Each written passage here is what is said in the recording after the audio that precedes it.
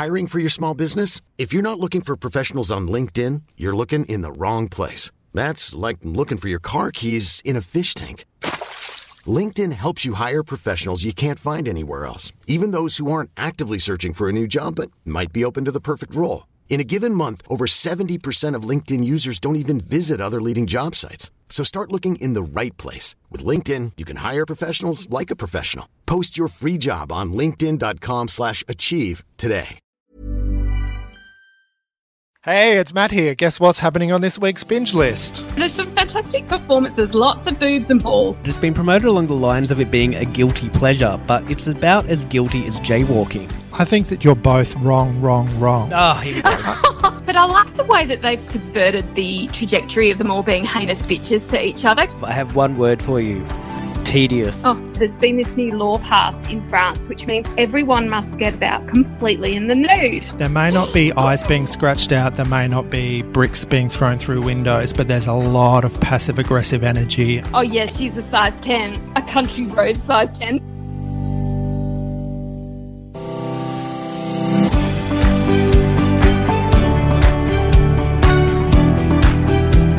Welcome to Binge List, your weekly guide to the best of TV. I'm your host Matthew Denby, and joining me in the studio are Who Magazine's TV experts Claire Rigdon and Gavin Scott. Welcome back, guys. Hello. Hello there. Well, this week we delve into the lives of the wives and girlfriends of AFL stars in Ten's new drama series, Playing for Keeps. This one's been heavily promoted by Ten, so you've probably already seen the ads.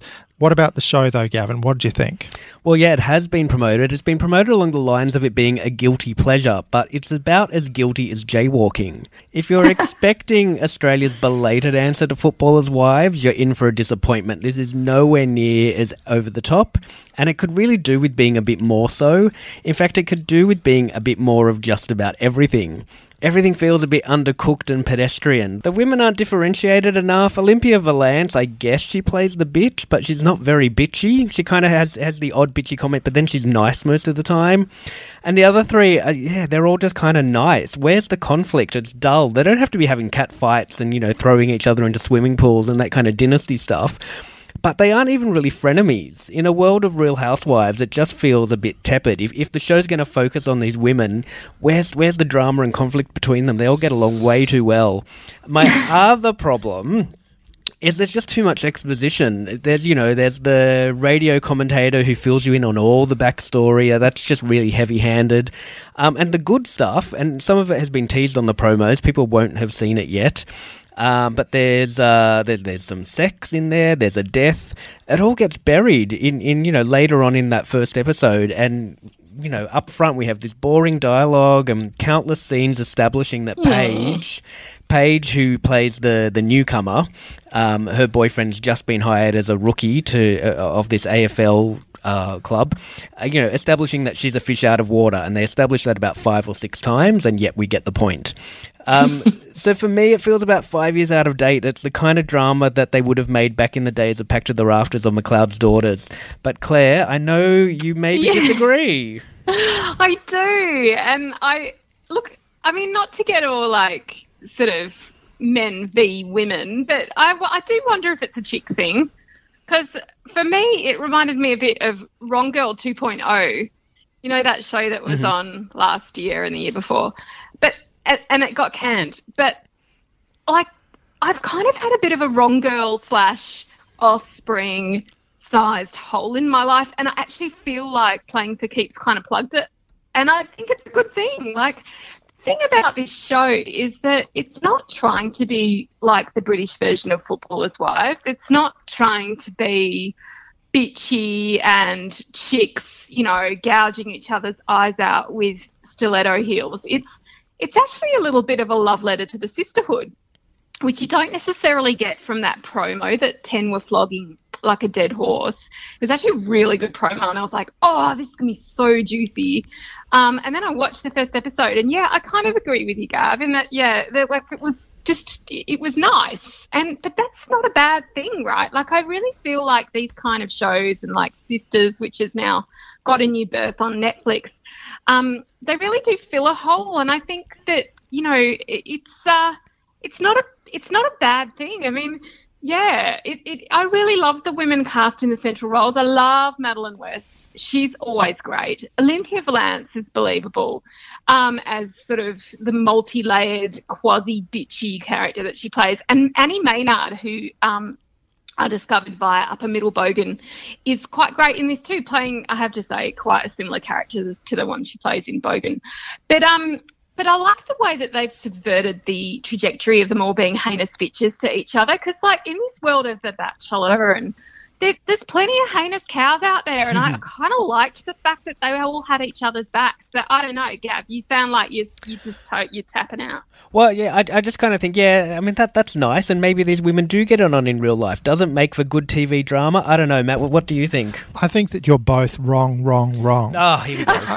I think, Gavin, there is no lack of conflict in this, and I think, Claire, this is not a love letter to the sisterhood. There may not be eyes being scratched out, there may not be bricks being thrown through windows, but there's a lot of passive-aggressive energy and sort of down-low personality clashes. Way down low. Like but that's every group of girls, right? Well, you're better to answer that than we. But what about with Talia sending Paige the dresses for her party launch? I mean, how passive-aggressive was that? And that is that comment about, oh, yeah, she's a size 10, a country road size 10. Now, any woman will know that is a massive burn. It is. But it's also a burn that's been lifted straight from Kath and Kim. I didn't find that joke very original. That joke is about 15 years old. Fair enough. Yes. I thought, some of the sort of the character interactions were very interesting and amusing. The observations of the behaviour between them was good. I thought where the show was on shaky ground was when plot lines started to interfere and all of that. Like, we have this adoption scandal that comes out of nowhere, and then all of a sudden there's a death which comes out of nowhere again. Both completely unnecessary. I thought, this is where it's a bit weak. This is where it's a bit undercooked. I think it is a good show. I think it's going to be a big hit in AFL states, especially Victoria. Melbourne, definitely. I don't know how it's going to do up north. That's the big question. But it's an entertaining show. It's not going to be a blockbuster, but it will be a solid hit. And I think we will at least get a second season out of it. But can I just say one major reason that we should all be watching it is because, and I'm just going to put it out there, there's some proper man candy in this. Like Jackson Gallagher, who plays Olympia Valance's fiance in this, and he's the captain of the football team. He is flat out Baylicious in this. I don't want to sound like I'm thirsty or anything, but he's gorgeous. And the young guy who plays the rookie footballer who's Paige's boyfriend, he's really sweet in this as well. So, those women sitting at home with a block of chocolate and a glass of wine just wanting to have a little bit of a escapist fantasy will probably quite like it. I think it's interesting then why 10 have promoted it the way they have promoted it, because clearly the stuff they're promoting as, it's a guilty pleasure. I guess they're trying to sell it like it is a footballer's wives or something like that. But maybe it would have been better concentrating on the strengths of the show, such as they are. And but I don't know. I do feel like they could have ramped up the female characters a bit more, or even just have some diversity in there of the female characters. I think other than Madeline West and Olympia Valance's characters, the other two, I wouldn't even know how to describe them. They're just kind of there. They're nice. They kind of. Well, have you seen more than one episode? I have. I watched the second one, thinking, okay, I'll give it a chance, and I feel like because they're fleshed out a bit more in the second episode, and I'm quite excited to see the third one. Because I think there's going to be an interesting dynamic between Paige and one of the central women, and I'm not going to give anything away by talking about it. But I am interested to see where all of that goes. Yeah, I just kind of feel like that could have been worked into the first episode. It really frustrates me when TV shows, it takes them 3 episodes to get into their stride. I mean, in this day of peak TV, shows really need to do better than that, and cut out some of the conversations they had in the first episode about bringing bread to the barbecue and people standing around and that's cute. I like that. That interview with Madeline West at the start, about so what's it like to be a wag, which was basically just wall-to-wall exposition. We didn't need that. Yeah. We didn't need but that. But that's everything though, Gav. Like really, honestly, apart from big budget shows like Handmaids and it's a really big thing, especially on Australian TV, where often the first and second episode is all about exposition.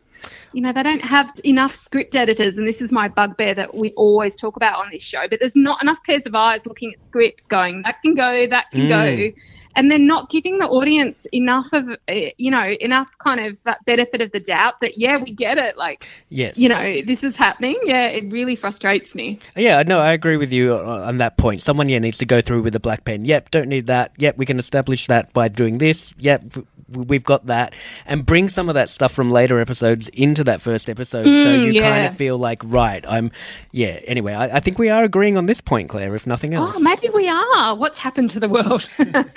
Right, and we spoke to Olympia Valance and Jackson Gallagher about the show, and here's what they had to say.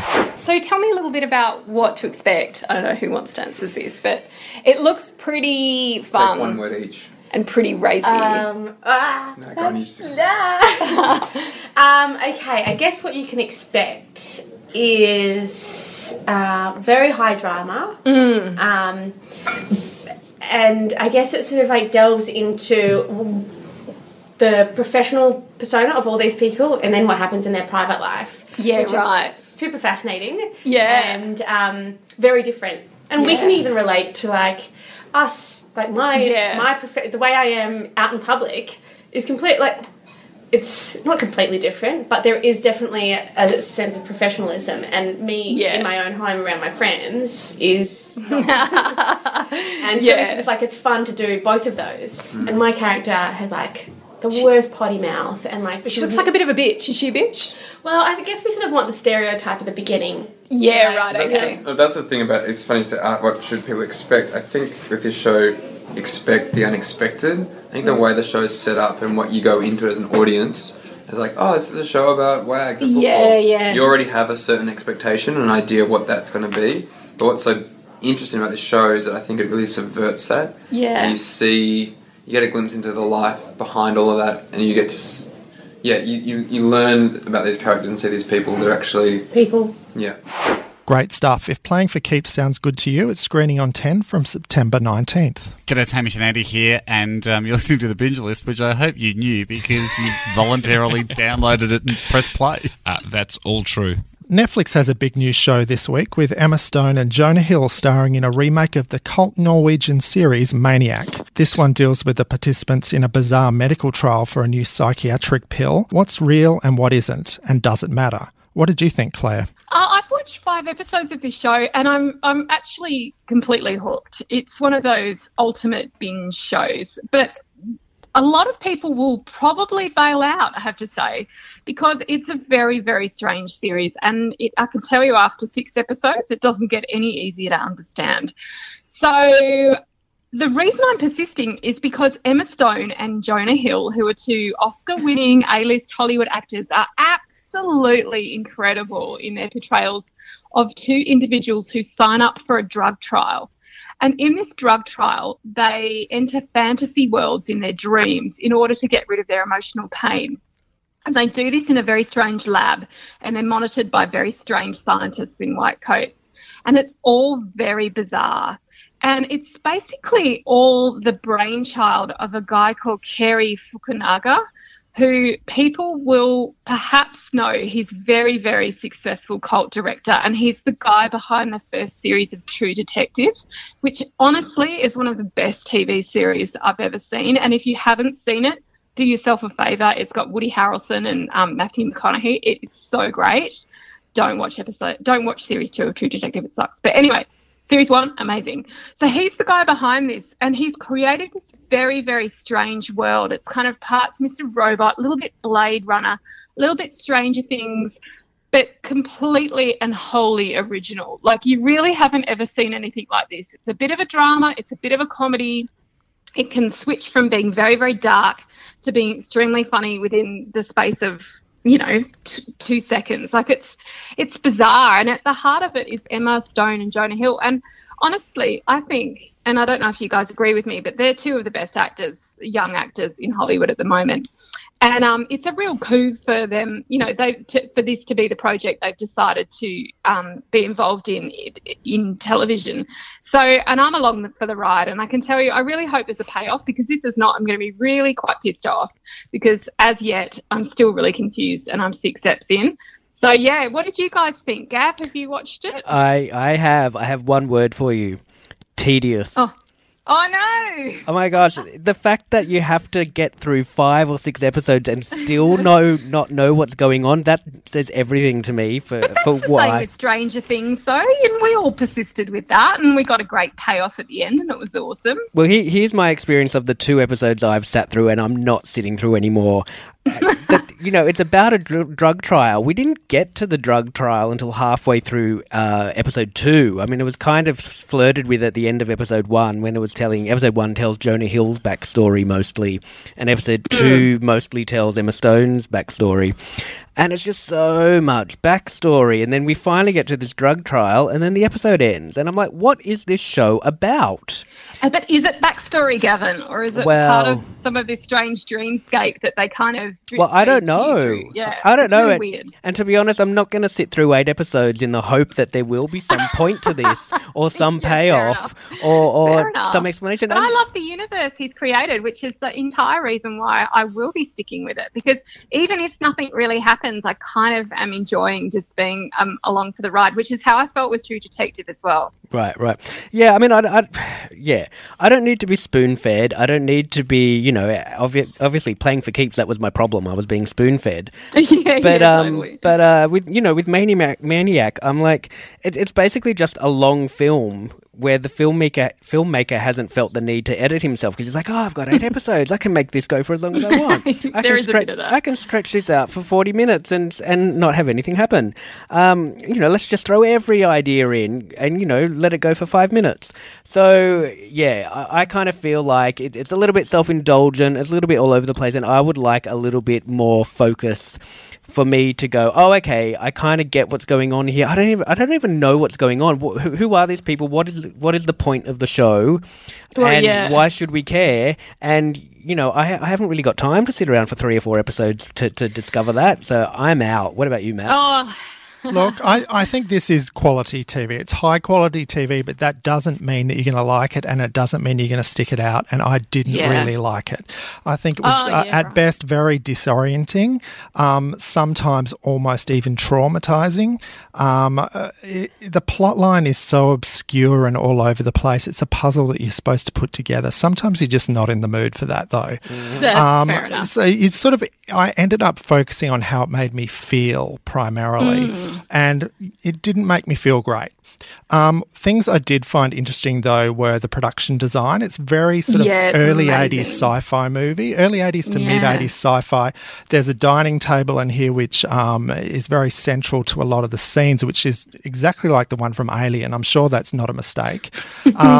People are smoking, again, similar to Alien. So it's sort of like a view of the future that doesn't sort of gel with the present. It's sort of like... Is it a parallel future, perhaps? Just saying. It's sort of, you could see it as a vision of the future from somebody from the mid to early 80s, perhaps. There are anachronisms, there are allusions to various things which sort of didn't come to pass. This show's all about perception. It's about what is reality, what is sanity, a lot of pill popping. But at the end of the day, it's still just grim. I didn't enjoy it. I think it's really interesting. I read an article with Fukunaga, who basically couldn't believe his luck when Netflix took this project on, because he got access to all of their innermost secrets and all their algorithms, and he got to find out exactly how people watch TV series. He had access to their data. And it's like, it's worth trying to Google this interview. I can't remember where it was. It might have been Variety, where he talks about how each episode is crafted to maximise the binge potential of the series. So it's really interesting that both of you guys bailed out early on. Well, because you have to binge it. You have to. Yeah, you do. Yeah. If you watch 1 episode a week, I mean, it's dropping all at once, so you don't have to do that. But if you were to watch it over time, I don't think you would make sense of it or continue with it. It is designed to binge because you watch it all back to back like a big film, and then hopefully get to the end and go, that all hung together really well.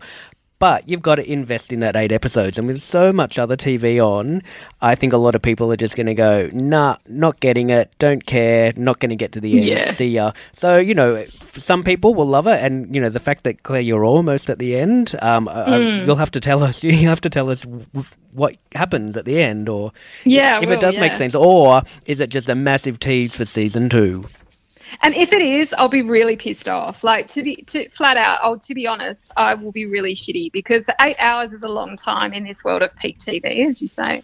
Well, Maniac is certainly interesting viewing, so do give it a try. I'm not going to guarantee that you're going to stick it out. It's available on Netflix from September 21. TV News. It's TV news time, and true crime has never been hotter, with the ABC bringing us Exposed, the case of Kelly Lane, on September 25. This three-parter deals with the notorious disappearance of 2-day-old Tegan Lane and her mother Kelly's conviction and imprisonment for murder. This week we've got a special guest in the studio, Who's features director Stephen Downey, who is all over this case and this series. Stephen, for those of us not up to speed, what makes this case so fascinating? It's one of the most, I guess, controversial cases, and it's one of the most confusing in a lot of ways too. Okay, so the thing is, Tegan Lee Lane was born on September 12, 1996 at Auburn Hospital. That's fact. 2 days later, the newborn vanished and she was never seen again. So the baby's mother, Kelly Lane, is currently serving 18 years in prison for murdering Tegan. What's interesting about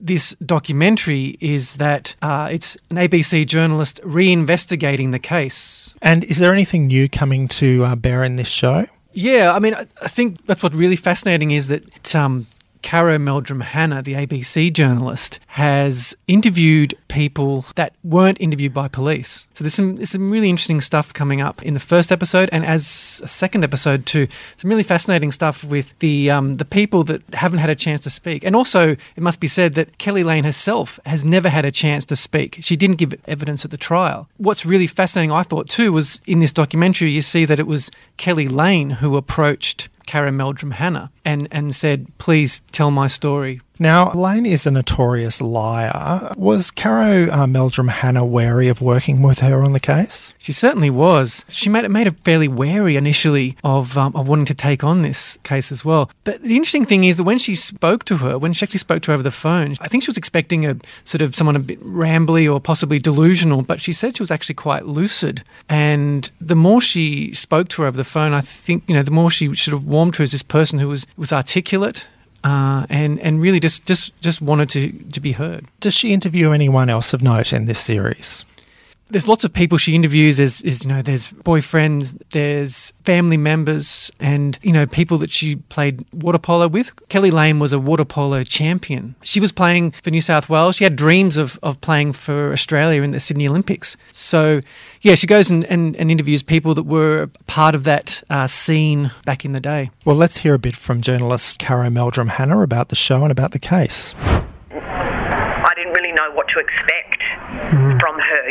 This person to the public is a notorious convicted baby killer, and there could be nothing worse than murdering a defenceless, helpless, vulnerable 2-year-old baby. I mean, it's heinous what she has been found guilty of. And I expected someone for her to be possibly aggressive, defensive, delusional, in denial, maybe incapable of putting together lucid sentences, because of course she never answered questions in court or at the inquest, so it was a mystery as to how she was going to speak or etc. And what I found was someone who was lucid, who listened, who was logical and calm. Okay. Of course, she probably would have been waiting a long time and practicing, who knows, to making that phone call, thinking about her tone, everything. I'm not inside her head, I don't know. So, but I was surprised in that. And I remember putting down the phone, and our researcher said, well, I was a bit in shock, and she said, oh my gosh, that is so not what I expected. I expected someone really formidable and intimidating. Gee, Cara, do you think maybe it's possible that she shouldn't be in jail? So even just from that one phone call within the team, there was already a conversation about what the possibilities could be. To me, it seems strange that she was convicted with no body, no blood, no real evidence at all. See, with Lindy Chamberlain, I get that. The only thing I can relate it to is with Lindy Chamberlain and Azaria Chamberlain. Remember, there was that little bloody jumpsuit, that awful discovery, I'm sad, of that little bloody jumpsuit, which then immediately gave, now here we go, here's something that certainly suggests or is very much evidence that this baby met an untimely end. Yeah. You can't draw any other inferences from that when you found a bloody jumpsuit and a baby that's disappeared. Yeah. With this, there isn't anything. There are her lies with concealing pregnancies and changing her stories. But there wasn't anything conclusively, anything pointing to the fact that this baby had met an untimely end. There was no bloody jumpsuit. It was just a vanishing. I mean, you adults can vanish, adults can up and leave, but a baby, it's implausible that a baby can just up and leave. But is that baby dead? And I think, and certainly the coroner, John Abernathy, at the inquest, he's really struggled with that, with the fact that there's no conclusive evidence here that baby is actually dead, but I'm satisfied she probably is. Different standard of proof or set of rules for an inquest. And I think, it's something that a lot of people grapple with, and for good reason. But maybe Kelly Lane is using that as her hopeful get out of jail card, Well, there is no body, so I haven't done it. She's not even dead. That's a very simplistic thing to say. And I don't think, but here's the other thing too that went around and around in my mind when I was making this. Why would Kelly Lane re-expose this awful past, this ugly past? Why would she poke around in these old wounds? Why would she re-traumatise the few people that still stand by her? Why would she want to do this? Have it all exposed and dug into again? It would take a special kind and a very, very dark mind to do that. Who's guilty of this awful crime? What would be motivating her to do that? To put her parents through this again, etc. And she's just adamant. She's innocent. She's innocent. She's innocent. I want out. Right, fascinating stuff. Now, Stephen, I understand there's a bit of a surprise coming up in the second episode of the series. Yeah, that's right. Basically, Cara Meldrum Hanna says that there's a possibility Kelly Lane might actually be telling the truth, and the door of possibility is flung open. I'm really excited to see that. I have to ask, I'm not a huge true crime fan. I've watched a few shows because of this podcast. And so tell me, Stephen, why should I be watching Exposed? I don't listen to Serial. I haven't listened to Teacher's Pet. I'm aware that all this stuff is going on and all these cases are being reopened and all these fascinating facts are being rediscovered, but nothing's pulled me in yet. What's going to pull me in with Exposed? I think it's a possibility that there could be new evidence here. It's also, I really like the way the investigation is done. I think it's fascinating that we do see Cara Meldrum Hanna going in there and knocking on doors, hitting some brick walls occasionally. I just think, as a journalist, it's an interesting approach to a story. Yeah, I mean, that's what really struck me about watching the first episode, was just how compelling this story is. I mean, there's so many things about this case that are just so bizarre, and hearing them revisited again in the first episode, because really, I mean, as someone who's very familiar with the case and followed it quite closely at the time, there's nothing particularly new in the first episode except for the fact that you hear from Kelly herself, which is endlessly fascinating, even though they're only in 6-minute chunks, because she's obviously phoning in from prison and she's only allowed 6 minutes at a time on the phone to Caro, which is interesting. But yeah, it's kind of I think, Gavin, in answer to your question, I reckon what's going to make you interested is the thought that perhaps episode 2 and 3, as Caro says, is going to lift the lid. Because, I mean, yeah, I'm fascinated to know what it is that they're holding out on here. The producers haven't released episodes 2 and 3 to media, which is very unusual, which would imply that possibly there's something incredibly newsworthy. Perhaps they've given a brief to the police on new evidence, or right from the get-go, it's really, really interesting, and it's just so weird. I loved it. One of the other things I found really interesting too, Claire, is that there's a moment where she's interviewing the mother, Sandra. Oh, yeah. she asked, "Why didn't you know about the pregnancies? How could you not have known? You're the mother." And Sandra says, "Well, everyone was wearing loose clothing back then." And I suddenly thought, really? Okay, we were all sort of getting around in baggy pants and shirts. Still, but she's a swimmer. She's a water polo. You would have seen the swimming costume. That to me was the most interesting part of episode 1, and people who haven't seen it or are going to be watching it when it plays out, pay particular attention to the interview she does with Kelly's parents. It's a fascinating study in human interaction. I don't want to say too much, and I certainly don't want to pass judgment on anyone. It's an incredibly difficult thing to have to talk about, relive. But yeah, that some of the interviews she does, I mean, it's like an exercise in journalism 101. She's a very, very skilled interviewer, and it's really fascinating to just sit back and watch it all unfold. This show looks like it's going to be must-watch viewing. I'm certainly going to be watching it. And Exposed, the case of Kelly Lane, begins on September 25 on the ABC. Thanks for joining us, Stephen. To binge or not to binge? That is the question. Claire, you've been watching A Very English Scandal, which is airing on BBC First from September 20. Yeah, I have. It's quite interesting, actually. This series, it's a mini-series, is based on a book of the same name, and it's essentially the dramatisation of a period in time in British history between 1976 and 1979, which looks at the Jeremy Thorpe scandal. Like, people who are a little bit older will definitely remember this, but I had no idea what it was all about. But basically it saw the leader of the British Labour Party, Jeremy Thorpe, played by Hugh Grant in this, trying to attempt to murder his gay lover, Norman Scott. This is for real what happened. So it deals with the 15 years leading up to that point, and Hugh Grant is really great in it. I also love Ben Whishaw, who is one of my favourite British actors. He plays Norman, this deeply strange guy who was at one point in a relationship with Hugh's character. The thing is, though, if you close your eyes, you could be listening to Paddington Bear, because he is the voice of Paddington. So I kind of, as someone with a small child and who's seen those movies a lot, it was a bit disorientating. But it's very well scripted. Grant is just loathsome as Jeremy Thorpe, and I love how unhinged Ben is in this. I had no idea that this was based on a true story, which makes it even more compelling in my book. And so I got into this ginormous Googling K-hole where I was just looking up info on Norman Scott and Jeremy Thorpe and what happened to them.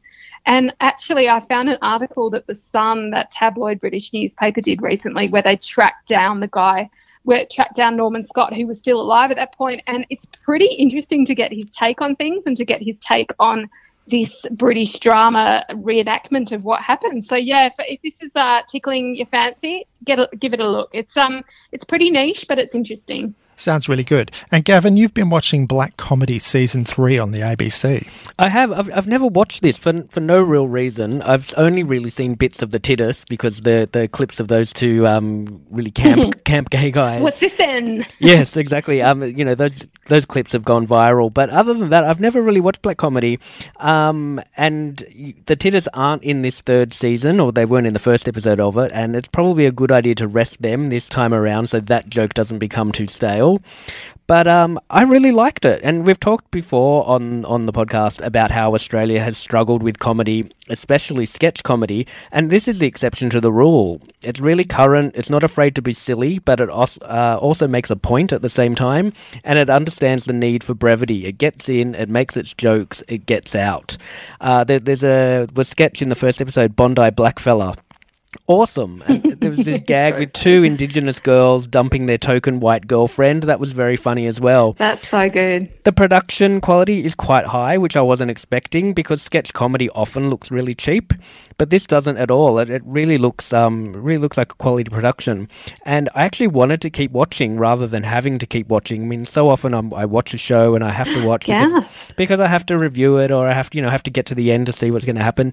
This I actually really wanted to keep watching, and I even considered, going ahead to the second episode, but I think I will probably link it on my IQ and tune in every week. It's really good for Australian comedy, and obviously for, Indigenous culture in this country to have a show like this on air. I really enjoyed it. I would say binge. Sounds good. I love it too.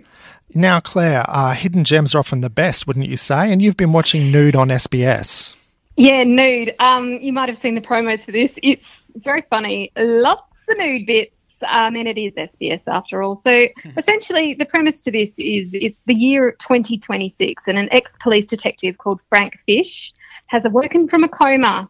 It's all very bewildering, especially since 5 years previously, he was just living a fairly normal life. I should point out at this point that it's actually a French series and it has subtitles. So anyway, in the time since lapsing into his coma, there's been this new law passed in France, which means everyone must get about completely in the nude. And they've even got a new catchphrase to go with it: liberté, égalité, nudité. So it's all about people being transparent and obviously sort of lowering the risk of terrorism and various subversive activities. So it's a very strange concept and it's actually really intriguing. And as the series goes on, it's amazing how used you get to seeing people completely nude. I mean, we're talking like no holds bar, full frontal nudity and all body shapes and all ages. So not just hot, young, nubile people like Adam, that show Adam Looking for Eve on SBS. This is like old fat people. But it just becomes kind of a non-issue. And by episode 5, people in clothes, a few people in clothes pop up and it really jars with you, which is so interesting.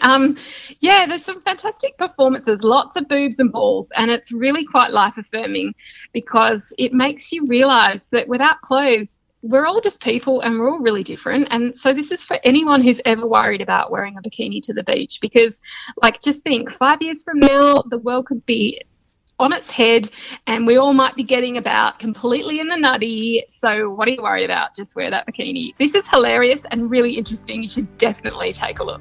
I'm going to check that one out. Well, thanks everyone for joining us. If you enjoyed the show, please subscribe on Apple, Google Podcasts, Spotify, and everywhere else good podcasts are heard. Until next week, happy viewing. Bye. Bye.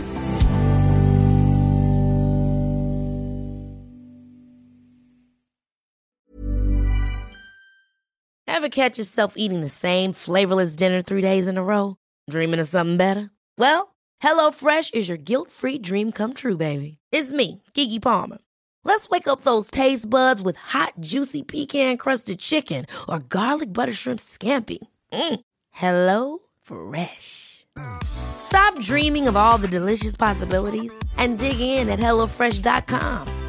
Let's get this dinner party started.